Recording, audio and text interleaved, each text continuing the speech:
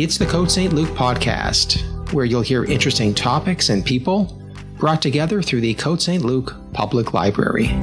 The views expressed by the commentators do not necessarily reflect the views of the City of Côte Saint-Luc or the Côte Saint-Luc Public Library. All right, with that out of the way, here is Hershey Dwoskin with In the Headlines. Good afternoon, everyone. Thank you so much for joining in. I had said last week that I would begin to discuss, a good discussion about the elections that are coming up in Israel, which are coming up in less than 2 weeks, so March 23rd. And I would like for people to try to understand in a way that this is not just a discussion about one place in particular, but in a way how a political system reflects the people that it serves. Or in other words, why is a political system created in a way, in one way and not in a different way? And, how does that all sort of mesh with personalities, with history and everything else? So it's a fascinating subject. And it's a fascinating subject on so many different levels. The sort of history of democracy itself, or representative government, does go back, in some cases, on a local level to Switzerland back in the 1200s. But sort of, the way we know democracy, it kind of really developed slowly in England,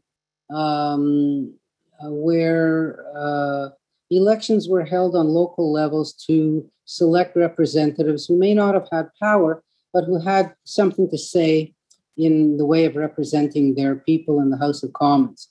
And slowly but surely, through the slow development in England and through the American Revolution, democracy developed in different ways in different countries to represent the different flavors of each country. We all know how complicated the American system is. We all know our own system, how relatively simple it is. And Israel has chosen a different path altogether to have elections represent the will of its people. In some certain senses, Israel is a most remarkable case history because it is a country in the Middle East. The Middle East has no real experience with democracy. There never were democratic governments in the Middle East. Certainly, the Turks ruled for 400 years from 1514, say, to 1917. So there was no democracy there. And any sort of governments that were established in the Middle East post World War I, such as in Iraq or Syria or Jordan or Lebanon or Saudi Arabia, had no real success with democracy. There are some partial successes. Turkey is a kind of a partial in a way.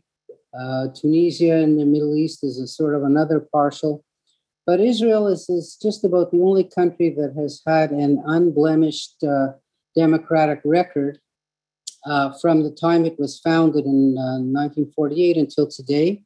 There's never been a military coup. There's never been a seizure of government. There's never been a political revolution. So that's a kind of a remarkable track record in a region of great instability. So what I would like to do is to discuss a little bit about how the Israeli system works in general, why this system was picked as opposed to other systems, to talk about the structure of it a bit. And if we have time this week to look into the different political parties and what's at stake in this particular election. And so basically that's going to be the structure of the class.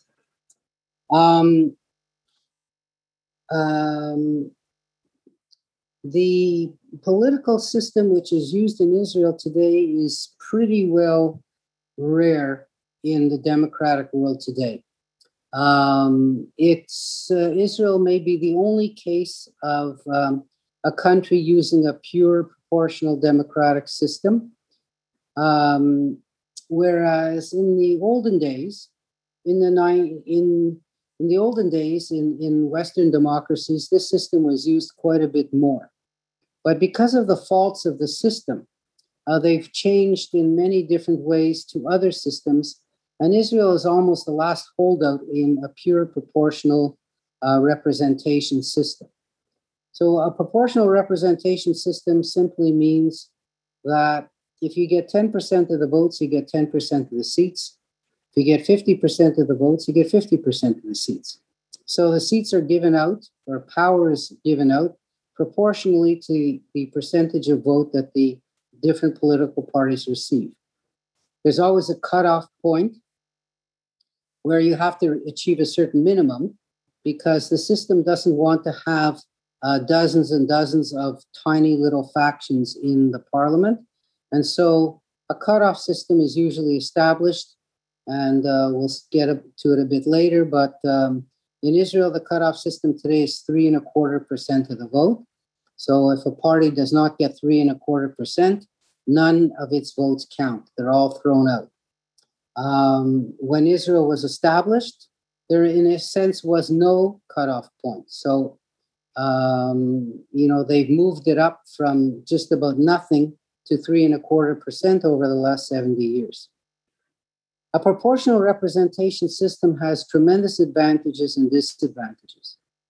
And if we just think of the last Canadian election, the last American election, or in the two previous American elections, you get the idea of why it is such a good system.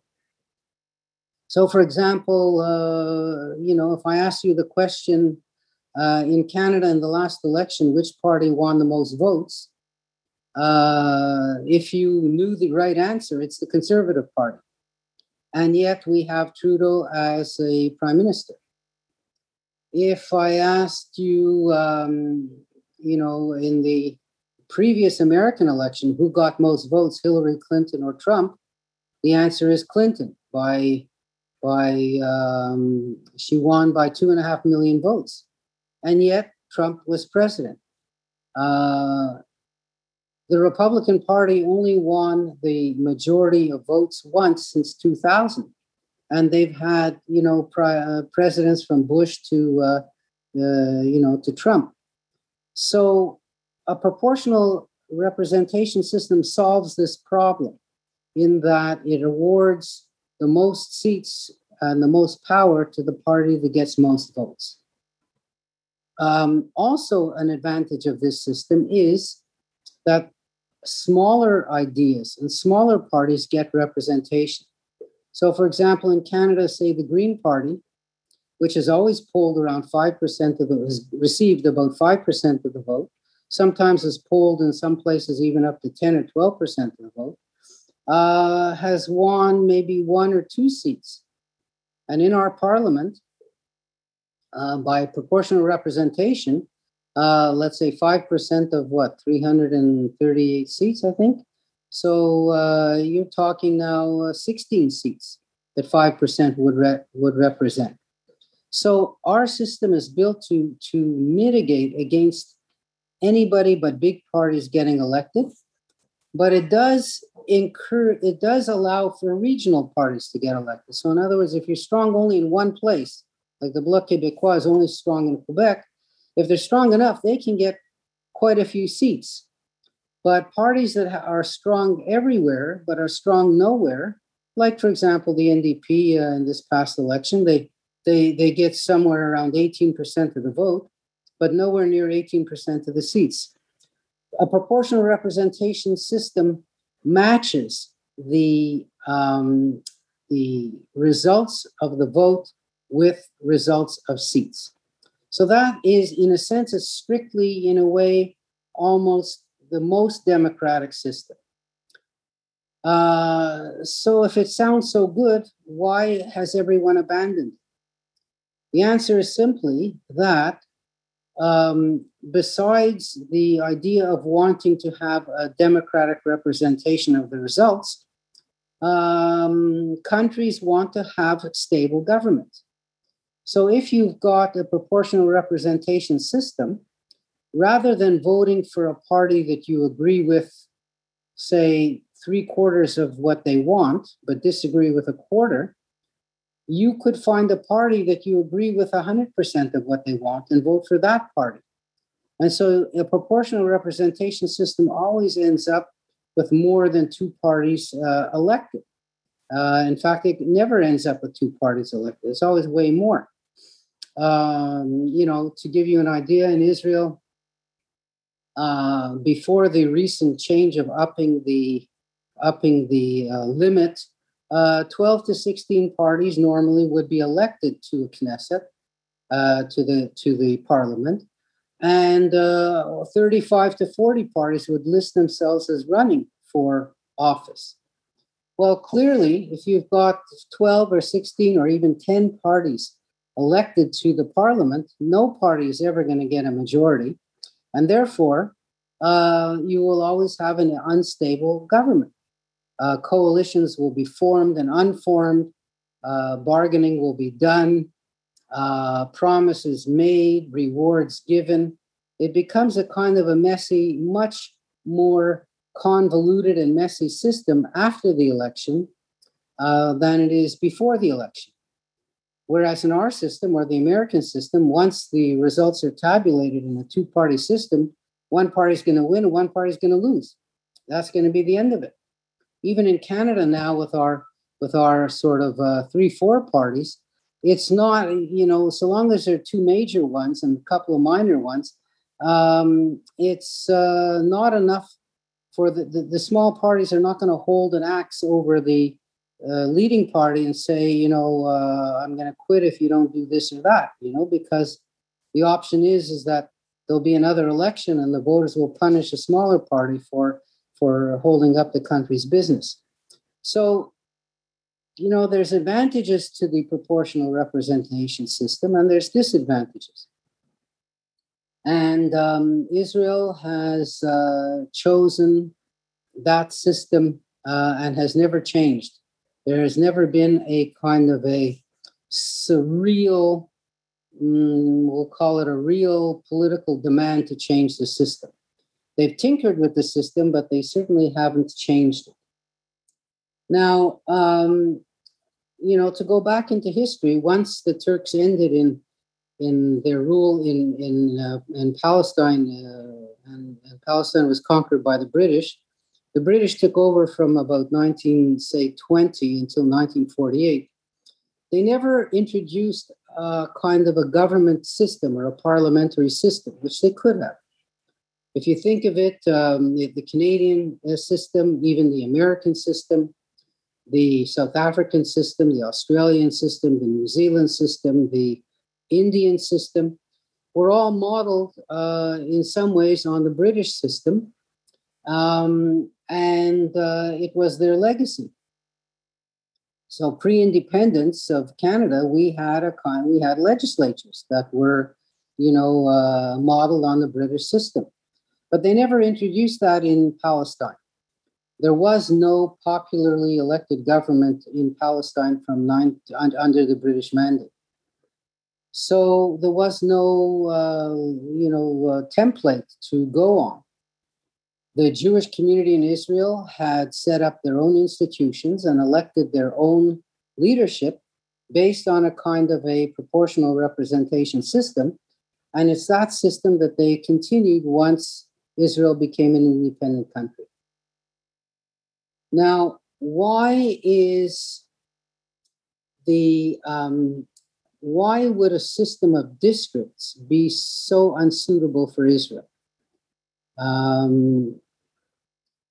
The answer is that there are many divisions in Israeli society, but the divisions are not based on geography. They're based on everything else, on religion, on national origin, on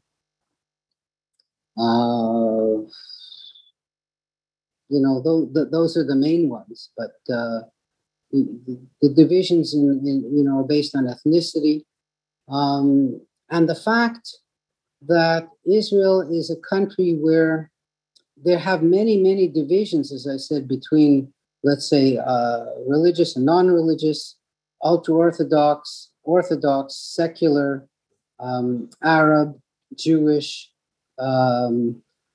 Sephardi origin, Ashkenazi origin, Russian origin, all these Ethiopian origin, all these are, we'll call them real differentiations in Israeli society.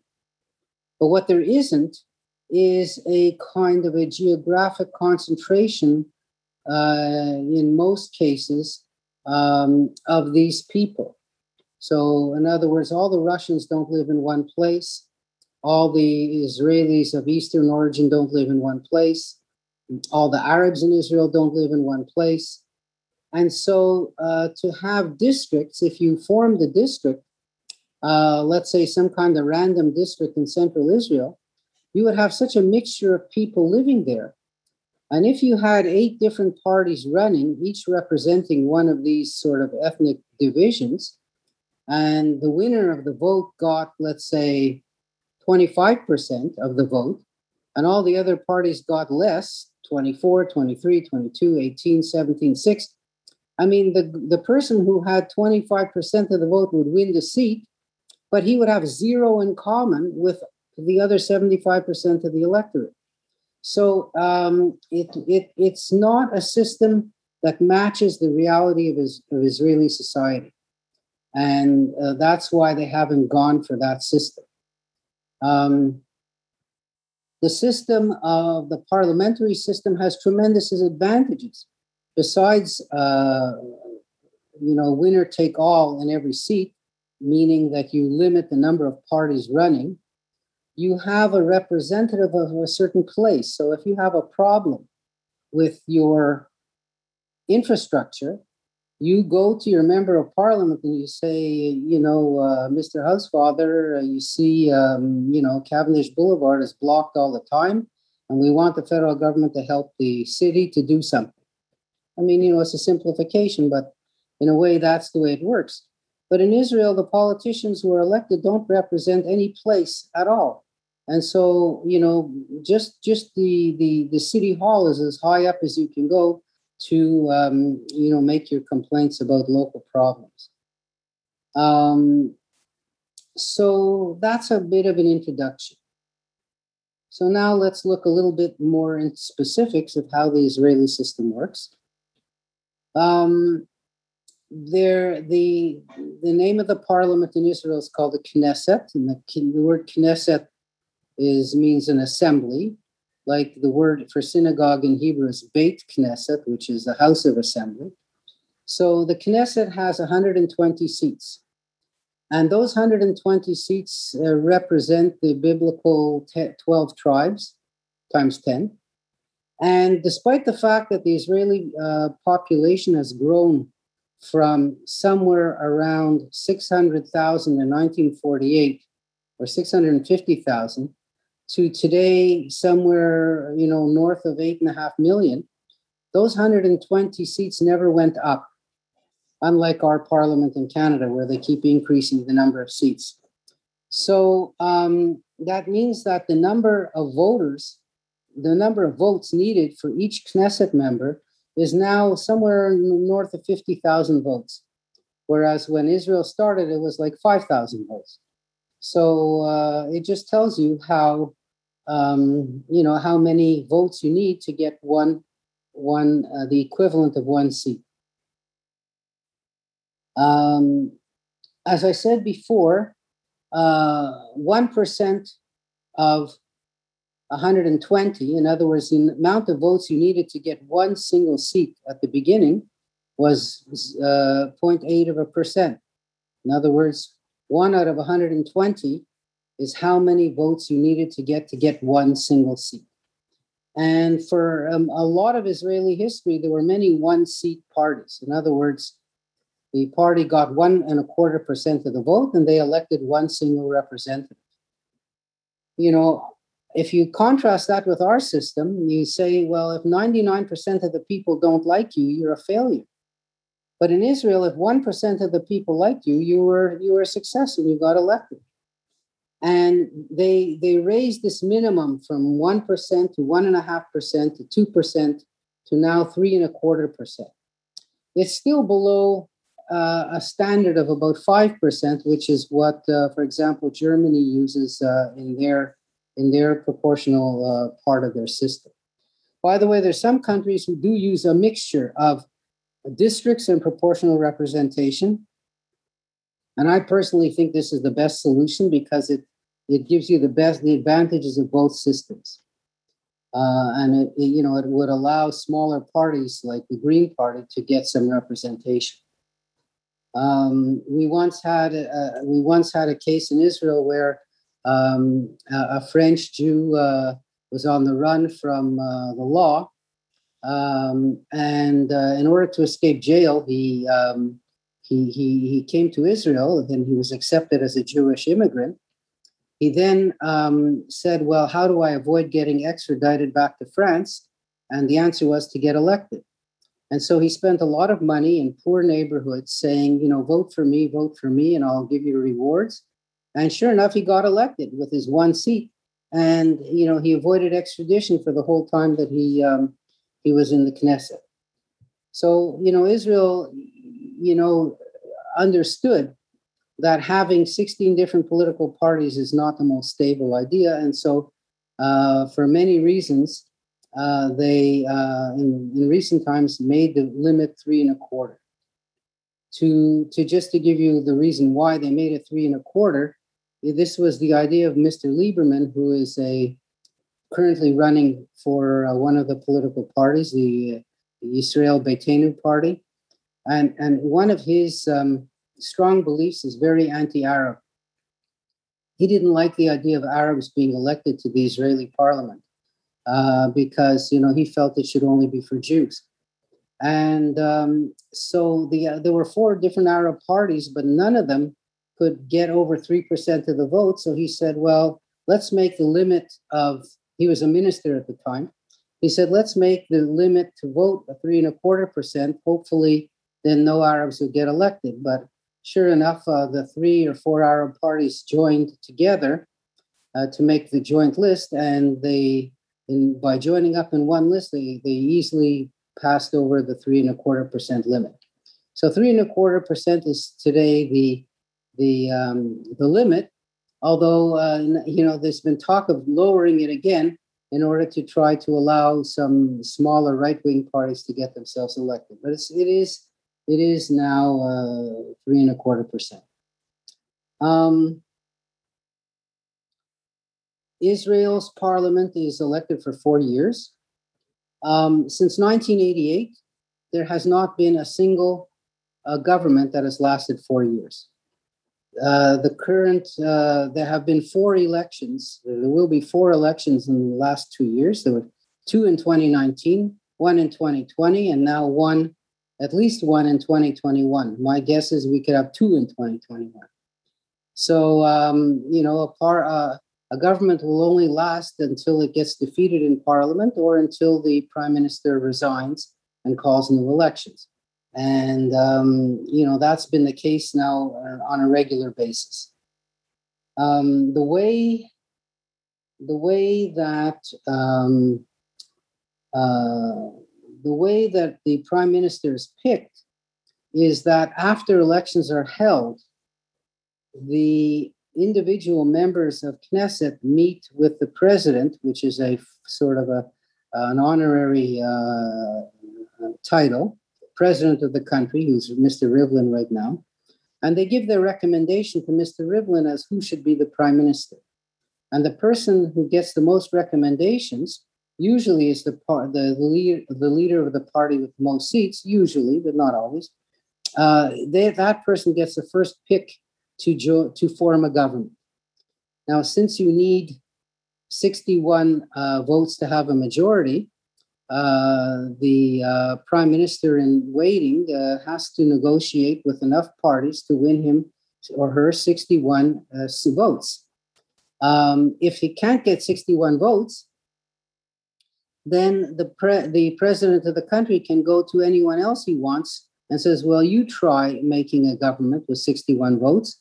And, if you succeed, you get to be prime minister. And that's sort of the way the system works. So you need a majority of elected members to form a government. If you have, in the middle of your term, some of your supporters decide to leave the government, then the government can fall because it can't get 61 votes to continue in office. And so then often elections are called for that reason. Israel has no constitution. So it was proposed in 1948 to write a constitution, but the religious parties at the time, who were nowhere near as strong as they are now, they refused because they said, well, the Torah should be the constitution of the state of Israel, the Jewish state, and no sort of secular document should take any precedence over the Bible. And so there was never a constitution written, but a series of laws were passed called basic laws, which are, the freedom of assembly and freedom of speech and those type of things, and establishment of a democracy. And these basic laws cannot be contravened just by a vote of the Knesset. Still, it's not that, not that clear. I had a look at a list of political parties. And since Israel was established in 1948, the first elections were held in 1949, there have been 93 political parties elected to the Knesset. 93 different political parties have been elected to the Knesset since 1949. Besides those 93, there's hundreds of other ones who haven't been elected. So, for a small country, they sure have a lot of different political parties, but these political parties don't represent 93 different ideas. What they represent are sort of unions and splits, personality conflicts, strategic considerations, etc., to either join or split from an existing party to run on their own. Sometimes there's a calculation that, say, two friendly parties might get more seats if they join together. And sometimes the calculation is that the two political parties might get more seats if they run separately. So this is kind of some of the thinking of how, how political parties decide to form or merge or split. So sometimes it's a political consideration, sometimes it's just personality disputes, etc.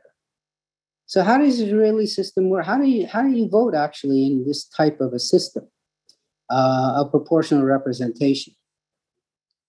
Each political party gets to pick a symbol, a letter symbol, and that letter symbol should have some sort of significance. Maybe it's the first letter of the name of the party. So, for example, let's say in the old days, the Communist Party in Israel would have a kuf or a K for communist to be their symbol. The Cherut Party, which is the party of Menachem Begin, started with a Chet, so Chet was its symbol, etc. The Labor Party had an Aleph as its symbol, like A, the first letter of the alphabet, the most important letter, the first one. So they picked an A. And in the olden days, each political party had a single letter as its symbol. And when you went into the ballot box, into the voting booth, you found stacks of papers, all with the letter representing a political party on it. There could have been up to 40 different ones. And what you had to do is just go pick one letter, one ballot paper with the party on it that you wanted. You would fold it in half. You would then go out to the examiner to make sure that there was just one paper that you had. And then, you would check off your name, and then you just go drop it in the ballot box, and that's how you voted. That's it. Now, obviously, since there have been 93 different political parties, all the letters are used up. All the single ones for sure get used up. And so now the letters are often combinations of letters, like 2 or 3 letters together. And the 2 or 3 letters together, they invent them in order to make some sort of a symbol or some sort of a slogan, we'll call it, that sounds good. So let's say, for example, in the old days, when the Labour Party merged with the Akhdut Havoda Party and with the Mapam Party, so that you had an Aleph and a Mem and a Taf, Aleph being the Labour and M being Mapam and the Taf being Akhdut Havoda. So the AMT together is Emet, which means the truth. So their slogan was, vote for the truth, meaning vote for the Emet Party, meaning vote for the Labour Alliance Party. In today's election, you have a party called Meretz, which is a joining of Mapam, still that old Mapam party, the M, and Ratz, which was a kind of another left-wing offshoot of Labour. So M and Ratz together means Meretz. M are Memresh Sadi, and Meretz means a kind of initiative or not enthusiasm, but like initiative. So in other words, that's the idea. You pick a slogan that has a meaning to it when you put all the letters together, and that's how that works. And so you just pick one, you drop it in the box, and then when they count the votes, all they have to do is they've got, let's say, 40 different piles, and they just take one, each one, they match it up with the right pile, and then they count up each pile, and then they count up the number of votes. So the counting of votes is very uncomplicated in that way. By the way, when you pick a letter, when you pick your slogan, the letters that you put together have to have a good meaning and not a bad meaning. And I'm reminded of the Chevrolet Motor Company, who picked the name for a car, Nova. Remember Chevy Nova, crappy car that existed way back when? But N-O-V-A in Spanish, Nova, means it doesn't go. So it doesn't go is not a name for a car, and it never sold in Latin America. So in other words, when you pick your letters to form a name together, it has to have a good meaning, not a bad one. And you also have to kind of count other languages that it might make sense in Hebrew, but it might be something terrible in Russian or in French or Arabic, and therefore you've got to pick up a good number, a good kind of combination of letters.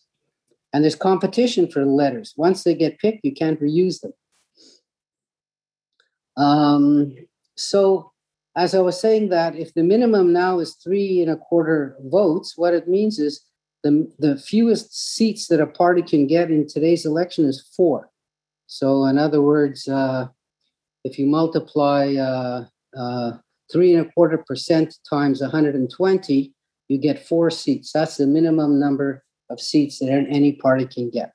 So 4 seats, it's a significant number if you have to start aiming at a 61-seat government. So you vote then for a party. So once you voted for a party, how do you know who gets elected? The answer is that each party produces a list, an ordered list of candidates. So starting with number 1, meaning the leader of the party, going down to as many as they want, and they can go down to 120. So if one party gets 100% of the vote, they would get all 120 seats in the order that they are written down.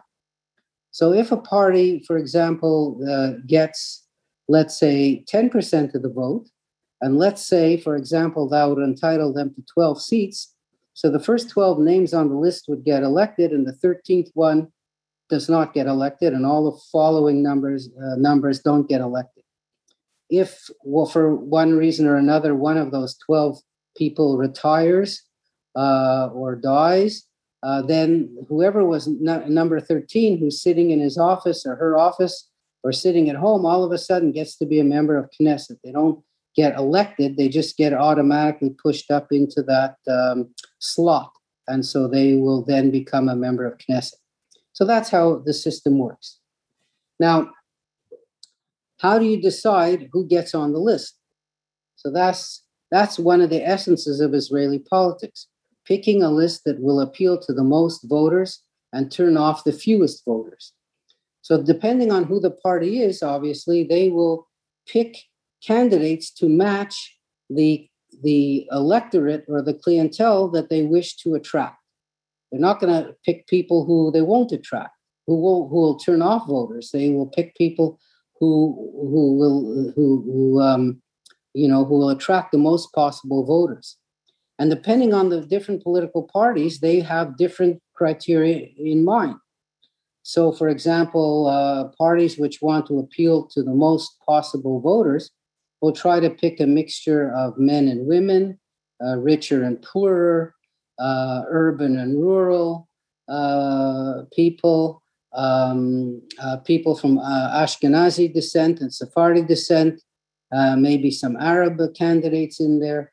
They will pick people who may be religious or not religious, etc. So that's all the different balances that you have to pick go into an Ethiopian candidate, a Russian candidate. All these mixtures go into the mix, and out comes a list in order.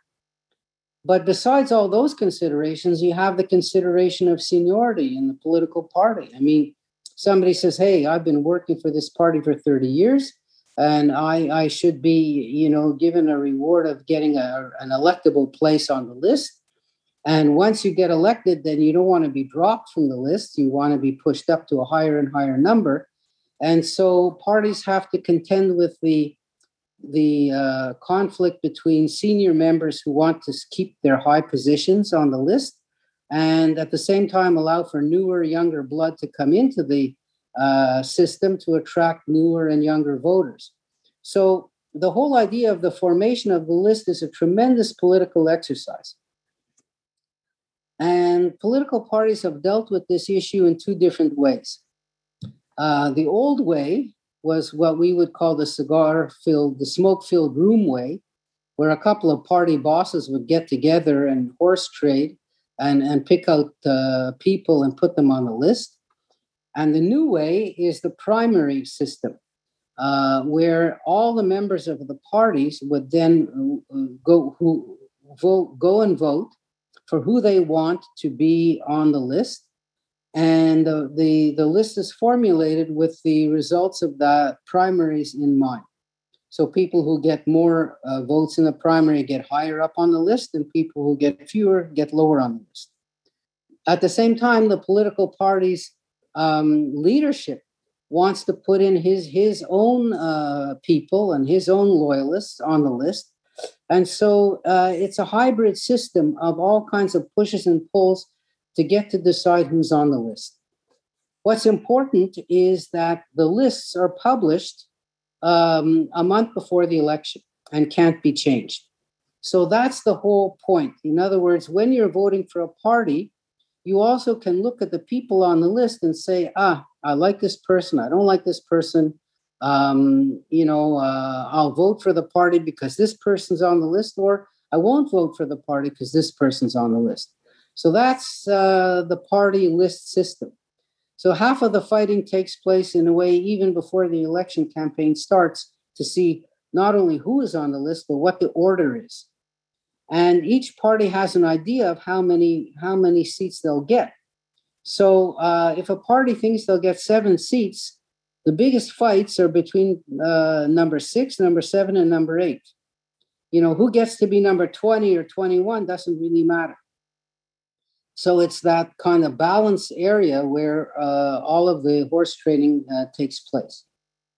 Now, other parties who only appeal to one segment of the population don't have to look so hard at this balancing situation.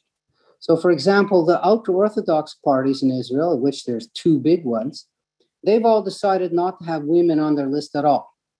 And so they just pick men. I remember in the olden days, I lived in Israel for 3 years. And I remember seeing photographs of the party list of the Ashkenazi ultra-Orthodox party, and they were all old men with black hats and beards. The only thing that sort of was different was the color of the beard, either gray or black. That was because between the black hats and the white shirts, they all looked the same.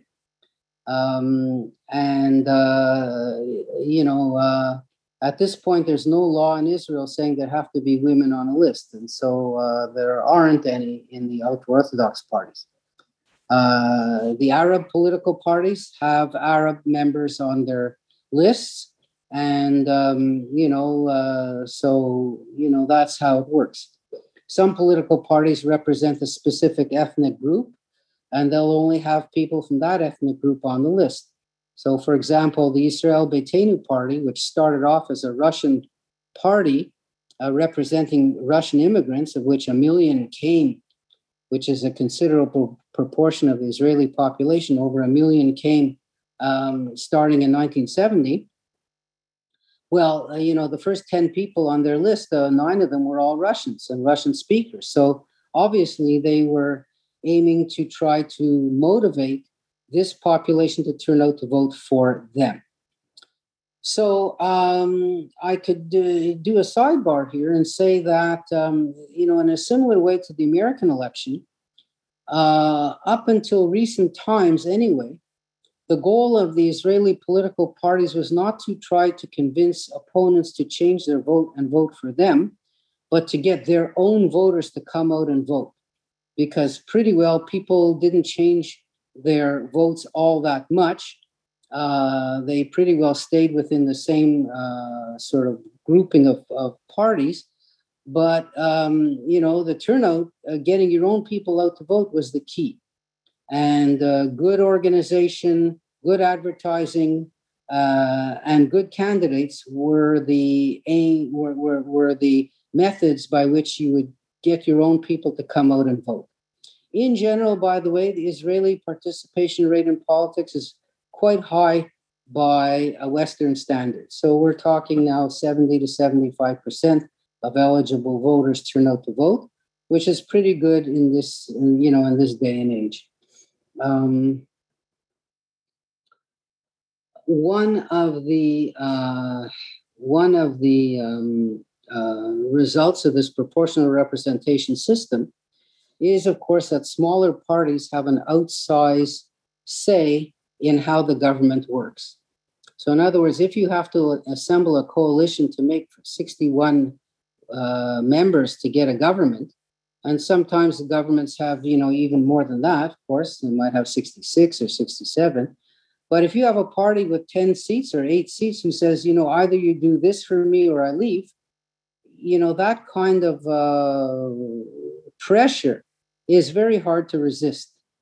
And so in Israel, certainly in the last 20 years, the ultra-Orthodox parties exerted tremendous pressure on the government to keep the status quo and in religious matters, and to keep the ultra-Orthodox young men from being conscripted, and to keep the absence of civil marriage in Israel a reality. And so these people who represent maybe 12% of the population have made life difficult for the other 88% of the population who might want, for example, public transportation on the Sabbath, and airplanes to fly on holidays and these kind of things. So that's the disadvantage of that system, is that the smaller parties have more power than the votes they get, should say. Okay.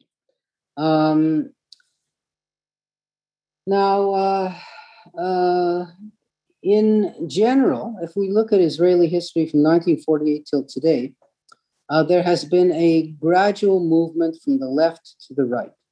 So from 1948 to 1977, the Labour Party in its different manifestations won all the elections.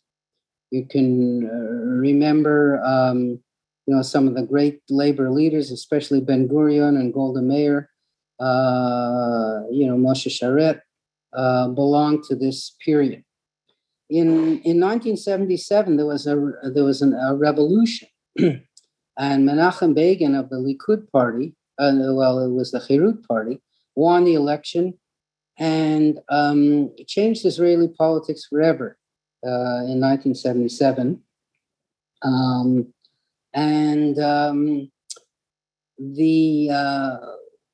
I would say one of the biggest social differences in those days was the difference between Jews of Ashkenazi origin, or meaning from Eastern Europe specifically, or Europe in general, and Sephardi and Mizrahi origin, or Jews of descent of people who were thrown out of Spain in 1492, plus Jews who lived always in the Middle East, in Iraq or Persia. These voters were, in the first 30 odd years of the state, were looked down upon by the Labor Party who ran the country, and they felt discrimination and they felt second-class citizenship, and they were certainly not secularist in their religious observance. And the Menachem Begin succeeded in speaking to them and feeling for them. And even though he was as Polish as you could get, they voted for his party, and in 1977, and that vote has continued for its successors. The Herut party successors were the Gachal party and now the Likud party.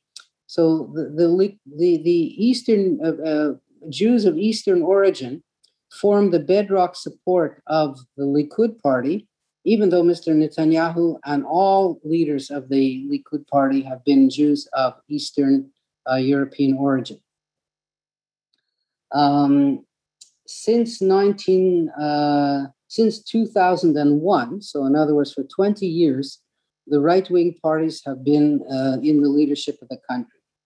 So you had Ariel Sharon from 2001 to 2006, Ehud Olmert, who went to prison 2006 to 2009, Netanyahu from 2009 to now, and he may, of course, go to prison also. The reason for this right-wing shift in Israeli politics has to do with demography. In other words, the composition of the population, which has become the people who are religious have more children, and the people who are secular are more likely to leave the country altogether. So you have that balance. People who are arriving in Israel are more likely to be religious, new immigrants, in other words, from, say, United States or from France, are more likely to be religious and nationalistic, so they get added into the voting pool. And of course, the number of children that religious families have is way greater than the number the secular people have. And so therefore, these demographic changes explain partly this move to the right. Politics also explains partly the move to the right, meaning that the terrorist attacks of the 2000s, the intifadas, the uprising of Palestinians in the West, violent uprising of Palestinians in the West Bank, turned the Israeli mind against the idea of peace with the Palestinians or sharing with the Palestinians, and the continuous kind of drum beating of the idea of destroying Israel altogether from Hamas and Gaza have turned Israelis from being,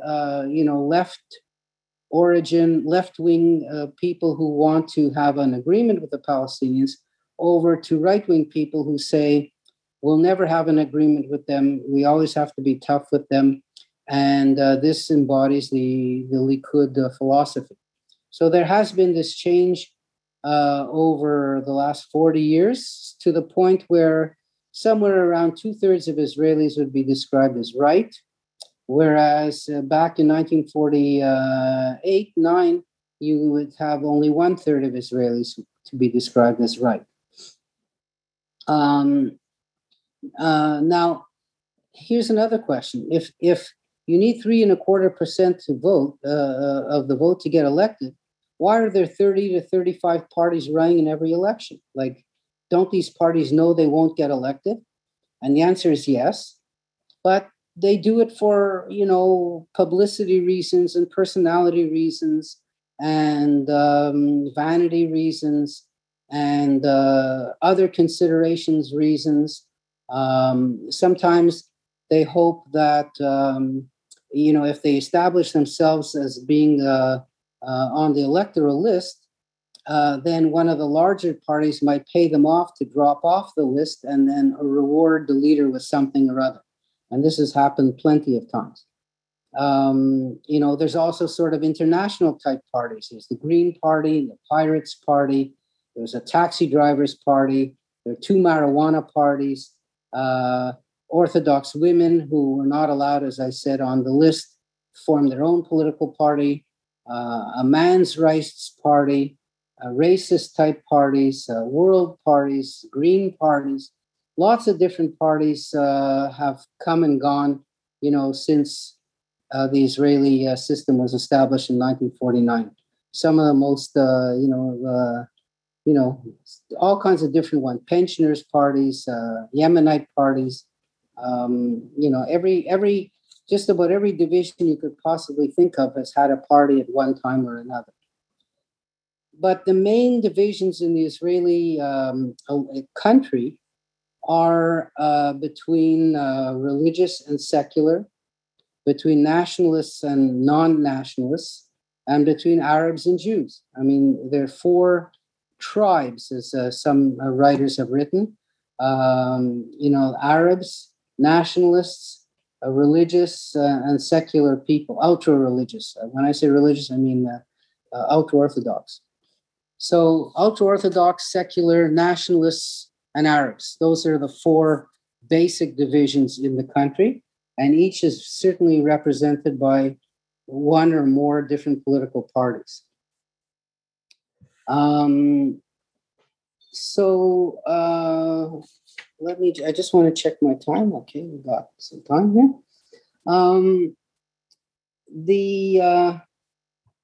If we come up to date and say, well, why are elections being held today? As I said, in general, in Israeli politics, in general, coalition governments have always been shaky, meaning that they've never had more than 65 members out of 120. And so the defection of somebody or other will easily overturn a government and make for new elections. And the sort of blocks, we'll call them the blocks, let's say in these instances, the pro-Netanyahu and the anti-Netanyahu blocks have all been pretty well equally balanced out. Therefore, Mr. Netanyahu, who's probably the most skillful politician that Israel has ever had, has always had to kind of work his way to maintain his coalition, and facing all kinds of different pressures from the right, from the religious people, etc. In general, again, we're going to say this in general, at the very beginning of Israeli politics, it was political philosophy and sort of life philosophy in general, which separated the parties. And personalities were far less important. You can never separate completely a personality from the leadership of a party from a personality. But, yes, we know about David Ben-Gurion and Golda Meir, and Menachem Begin. But if I asked you to name the leaders of the other political parties in the Israeli political spectrum in the early days, I'm sure you wouldn't remember any of them. And that's because people were associated much more with the idea and the party than with the leader of the party. All that has transformed itself, certainly in recent past, to having parties being created as a vehicle for the leader rather than a leader being chosen to lead a political party. And for this reason, then, you have even more kind of instability because each person who's a leader wants to be the head of a government. And therefore, even if he has no political differences with someone else, it's the personality conflicts which create the different political parties. And that's sort of, in a way, what's been happening in Israeli politics in the recent past. Netanyahu has been a very polarizing figure because he's been in power for so long. Just the incumbency leads to people saying, impatient people saying, look, he's had his turn, now I want to have a turn. He's also been involved in several corruption scandals, three big ones. One was that he promised, in exchange for good press,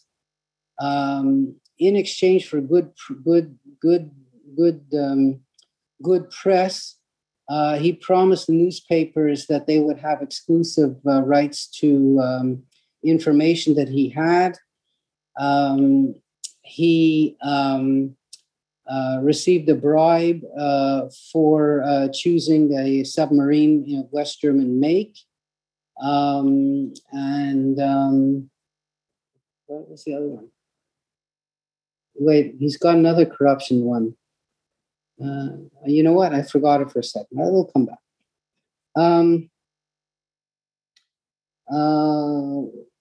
So, like the only philosophy that they have today is either you're for Netanyahu or against Netanyahu, and that's how things are kind of lining up. Another important thing to know is that Israeli polls are taken all the time, and they're never accurate.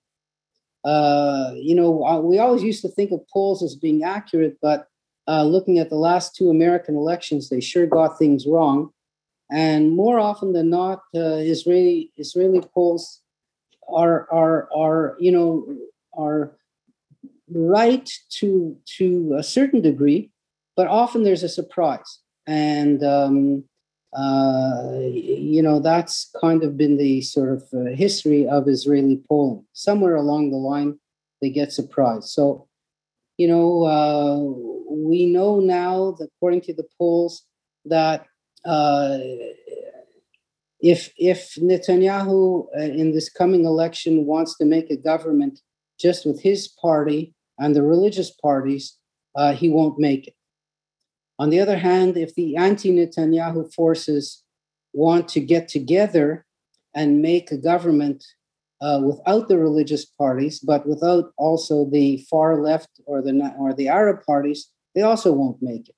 So it's a kind of a stalemate, we'll call it, between the pro-Netanyahu forces and the anti-Netanyahu forces. So I think what I'm going to do now is to briefly talk about the different political parties that are running and that are likely to be elected this time. A little bit about their philosophy, their leadership, and stuff like that. And, we'll see how long we have in that way. And then, depending on how it goes, I may continue this for next week, or maybe not. I don't know. We'll see. So let's talk about the Likud party, which by all polls is going to be the leading party in seats this election. Remember, there's 120 seats in the Israeli parliament. And right now, the Likud party looks like they're going to get 28. So imagine, this is the biggest party in the country, and they get only 28 seats out of 120. In other words, maybe a quarter of the vote total. And it just gives you a stark idea of how proportional representation is projected in real terms. So the Likud party, by the way, the word Likud means a kind of, what would I call it, a union or a coalition or a gathering or something like that. And it goes back to the olden days in Israel where you had two parties come together, which were a nationalist Israeli party led by Mr. Begin, and the Liberal Party, liberal in the sense of being pro-business, of being not anti-religious, but unreligious, often supported by Jews of German origin. So we're going back now, to Jews who came from Germany in the 1920s and 30s before Hitler came to power. They were not in general steeped in socialism. They were often small business owners. And so they were pro-business. So this sort of pro-business element united with a nationalistic element to form the first union of that sort. And that union sort of stayed the bedrock of the Likud party. So it's a nationalistic party. It believes in Israeli settlements in the West Bank. It believes in annexing these settlements at one point or another. They were very anti-Arab, both anti-Palestinian and anti-Israeli Arab up until recently. They were the ones who said, please come out and vote for the Likud because the Israeli Arabs are voting in too big numbers. That was the previous election. They are a free enterprise party. So they like this idea of big business and high tech that has been really booming in Israel. They are not specifically pro-religion or anti-religion. There's elements, people who are in the Likud party are both. There's some people who wear kippahs and there's some people who eat shrimp, like Netanyahu. Their bedrock of support is from the Moroccan Jewish community and from the other Jews of Eastern origin living in Israel. They're the strongest in Moroccan cities like Ashdod and Ashkelon, Kiryat Gat, places like that, and Jerusalem. And they do have a considerable backing of nationalistic Russian-speaking people who like the idea of a strong leader and a kind of nationalist leader. And those are, the main elements of the Likud party. The next so-called party, and I call it so-called, and a party likely to score very high, is called the New Hope Party. It's brand new. It's so new that it has a new name, New Hope. New Hope, what does it mean? Absolutely nothing. And this is a party formed by a Likud, high-ranking Likud member, Mr. Saar, who ran against Netanyahu for the Likud leadership and lost in the primaries. And he just wants to be anti-Netanyahu. He says, Netanyahu has been here long enough. I agree with everything that Netanyahu stands for, but I'm not Netanyahu, and I want to replace Netanyahu. And so I'm willing to join anybody else who is against Netanyahu, so long as I, Mr. Saar, become the prime minister. So that's him. He has a one-track philosophy, no Netanyahu. Another one party called Yamina, which in Hebrew means to the right, is led by this team of Naftali Bennett and Ayelet Shaked, two longtime politicians, extremely skilled politicians in Israel. Mr. Bennett is a modern Orthodox a person, wears a kippah, who became a millionaire in the high-tech field and formed or became the leader of the sort of modern Orthodox political party and took Ms. Shaked in with him, who is a secular but nationalistic Jew. So it's interesting kind of combination there. They get support from the settlers. They're very nationalistic. They would like to kind of make a coalition of nationalists who are both religious and not religious. He wants to be prime minister. He feels he's a natural leader of the country, an extreme young, skilled politician, and like Mr. Saar, a strong opponent of Netanyahu. He's an opponent of Netanyahu because in the last government go-around, Netanyahu left him out of the government. Mr. Netanyahu and Bennett have fought a lot because Mr. Netanyahu suspected correctly that Mr. Bennett wants to replace him as prime minister. So he never got him into the government. So that's the Yamina party. They're likely to go up in seats from what they had last time. The numbers themselves maybe we'll get to on another time, but they could get up to 12 seats, somewhere like that. The fourth biggest one maybe, is this party called Yesh Atid, which means there is a future. A most interesting party led by Mr. Lapid, a good-looking television personality whose father led a political party called Shinui, which is change. And the change was that they wanted to be a secular party in the center. So then now we're moving in the center.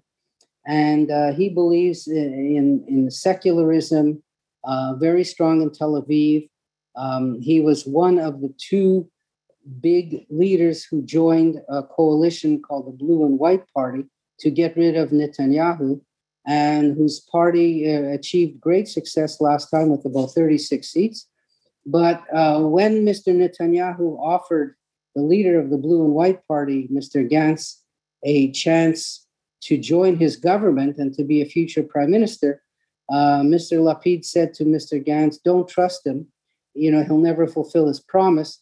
And Mr. Lapid and his fellow party pulled out of the Blue and White coalition, or Blue and White Party, and went back to what he was before. So this is a strong secularist party. They want to have freedom of religion. They want to have freedom of no religion. They want to have transportation on Shabbat, and they want ultra-Orthodox people to pay their fair share in society. They are a centrist government tending toward the left. There's a centrist political party tending toward the left. And as I said, interestingly enough, the sort of in the old days, it was the wealthier population who voted for the old-time Liberal Party, which joined the Likud, and today the wealthy people in Israel are likely to be secularists and supporters of Yesh Atid, which is on the sort of center left of the political spectrum. So, in other words, the correlation of, say, wealth and poverty don't combine with left and right governments as they once did way back when. The Blue and White Party is still together, is half together, I should say. And Mr. Gantz, was bamboozled by Mr. Netanyahu because Mr. Netanyahu promised him a rotation in the prime ministership. He said, look, I'll be the prime minister for 18 months, and then it's your turn to be prime minister for 18 months, on condition that a budget is passed. And sure enough, Mr. Netanyahu decided not to pass a budget, and so Mr. Gantz's turn never came. He's supposed to be taking over this November, and he might still take over this November if certain things happen, because the agreement that was made between Mr. Gantz and Mr. Netanyahu is still valid, even though a new election has been called.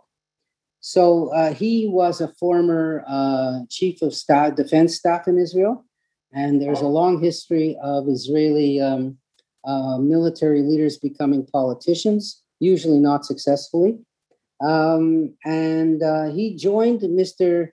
Netanyahu's government to end the instability and to deal with the COVID emergency in Israel. So, he sort of sacrificed his political career after saying he will never join Mr. Netanyahu. He joined him just to avoid new elections and to deal with the COVID crisis, and hopefully to achieve the promise of becoming prime minister one day. Let me just see what we are here. I'll just finish very quickly. The Labour Party is being reborn under new leader Merav Michaeli, who took over the party and is kind of the party which was doomed to die out after all these years. It looks like they're going to be reborn again, maybe with 6 to 8 seats. The Meretz Party to the left of Labour was the successor to the Mapam Party. They're sort of a very socialistic party, very sort of anti-settlements, anti-annexation, pro-Palestinian. They've debated over should they become an Arab-Jewish party or remain just a Jewish party, and they're on the cusp of not being elected. And then last but not least, you have the joint list of Arab parties, which was a combination of a communist party, a nationalist party, and an Islamist party. And the other great achievement of Mr. Netanyahu was he broke up this joint list party, which had 15 seats in the last election, so they were the third biggest party. He managed to kind of pry off one of the members, one of the partners in the joint list, promising him that if this man backs Netanyahu for prime minister, he will give all kinds of benefits to the Arab towns and villages. And he started to do that.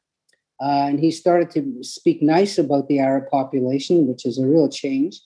And this joint list party of Arab parties actually won 20,000 Jewish votes in the last election because their leader, Mr. Odeh, is a personable person, a moderate person, sort of. And he spoke to the Jews as neighbors and said, look, we're not enemies, we're neighbors. And, all we're asking is for equal rights in this country. So that's him. So they will obviously get fewer votes than they did last time because 1/3 of them split off. I think I'm going to stop now. Let me see what we got here for. I got lots more to talk about. But it's 3:00 and we'll do some questions and we may pick this up next time or not. We'll see. So any questions about Israel, Israeli politics? I didn't speak about the court cases too much, the role of religion in public life, corruption, etc. But you have a basic idea of what's happening in the election. So if anything new comes up, I'll speak about it next time. Just one last thing to mention is that because Mr. Netanyahu kind of went back on his word with Gantz, it would be a bit harder for him to make a government now because any promises he makes, no coalition potential partner would want to believe him because he clearly went back on his word with Mr. Gantz. So that's about it. Let's hear from you, see what you have to say. By the way, Israelis cannot vote by mail from abroad. If you are an Israeli living in Montreal, you cannot vote. You have to travel to Israel in order to vote. Only diplomats and people who work on ships are allowed to vote, from outside the country. I don't see any questions, Mr. Dwoskin. Do you have any last words? Well, again, I would like to say, similar. There is a kind of a comparison between Trump and Netanyahu. They share quite a lot in common, both in their political philosophy and their methodology. But Mr. Netanyahu is by far and away a far more intelligent, experienced, educated, skillful politician than Trump was. What they both share is a kind of a skirting over the law. As I said, Mr. Netanyahu has been delaying his court cases for corruption now for about 4 years, saying, well, I'm prime minister, I'm too busy running the country to show up in court. He's denigrated the courts a lot, saying, why should the courts decide things when the people, meaning the elected representatives, should decide and not the courts? So he's really denigrated the courts in the eyes of the people, making the Supreme Court look like it was political. In a similar way, of course, Trump, with all the different accusations and court cases against him, got a decision to say, well, so long as I'm president, you can't take me to court. And Mr. Netanyahu tried to play the same game and stretch it out as long as he could until finally the court said, yeah, but, at a certain point, you have to face justice. And, Mr. Netanyahu fired his minister of justice for not sticking up for him, for long enough, that type of thing. The country is only 70 years old, and so it is a kind of an ongoing experiment in a way in democracy, but an extremely successful one. And certainly one where there are free elections, where there is no kind of intimidation in voting and this type of thing, and where the results are quite published in quite a detail. So you can really see, from village to village how people voted. And there's always that question, in a small place when you see votes for sort of an oddball type party, who voted for that? Who is the person who voted for that party? So, it's a matter of kind of public speculation, we'll say. Anyway, it remains to be seen. And the other thing to remember is that Israel's elections are not this. The votes are decided on one day, but who makes the government takes weeks and sometimes months to figure out. It's not like in Canada where the day after the election, the new prime minister is sworn in and that's the end of it. So half of the politics takes place after the elections and half of it takes place before the elections, because after the elections, you have to assemble a coalition and make promises to different parties. And often the party will say, oh, I like your promises, but I can't join you if you're going to take somebody else. If you're friends with X, you can't be friends with me. So this kind of, we'll call it high school type behavior is extremely common in Israeli politics. Anyway, we'll have to keep our eyes open and see what happens. And in the meantime, I want to just say again that I know vaccinations are now going full steam. Please get yours. It's so important. And I just was reading today, in fact, an Israeli study said that 99.8% of people who have had their second vaccination do not ever get COVID symptoms, never mind being sick or dying or hospitalized. So the vaccine is extremely effective. And, and Israel is a world leader in vaccinations already. They've already given more individual shots than there are people in the country. So that's as far as they've gotten. So thank you so much for listening again. Please, if you have any questions that you think of afterwards, you can contact Angela. She'll email me, or you can email me directly. And if you have a recommendation for another class, let me know. And I hope I'll see you, or not see you, but I hope you'll see me next week, next Tuesday at 2:00. So thank you, Angela, for moderating, and thank you all for tuning in. We'll see you next week. Thank you for listening to the Côte Saint-Luc podcast today. We launched the podcast and telephone broadcasting service in March 2020. The idea was to get content from Parks and Recreation and the library into your homes using Zoom, telephone, and podcasts. If you enjoyed the podcast, please give it a rating and review at Apple Podcasts and share it with your friends. For more information about programs at the library, visit csllibrary.org. For information about the city of Côte Saint-Luc, visit côtesaintluc.org. Have a great day.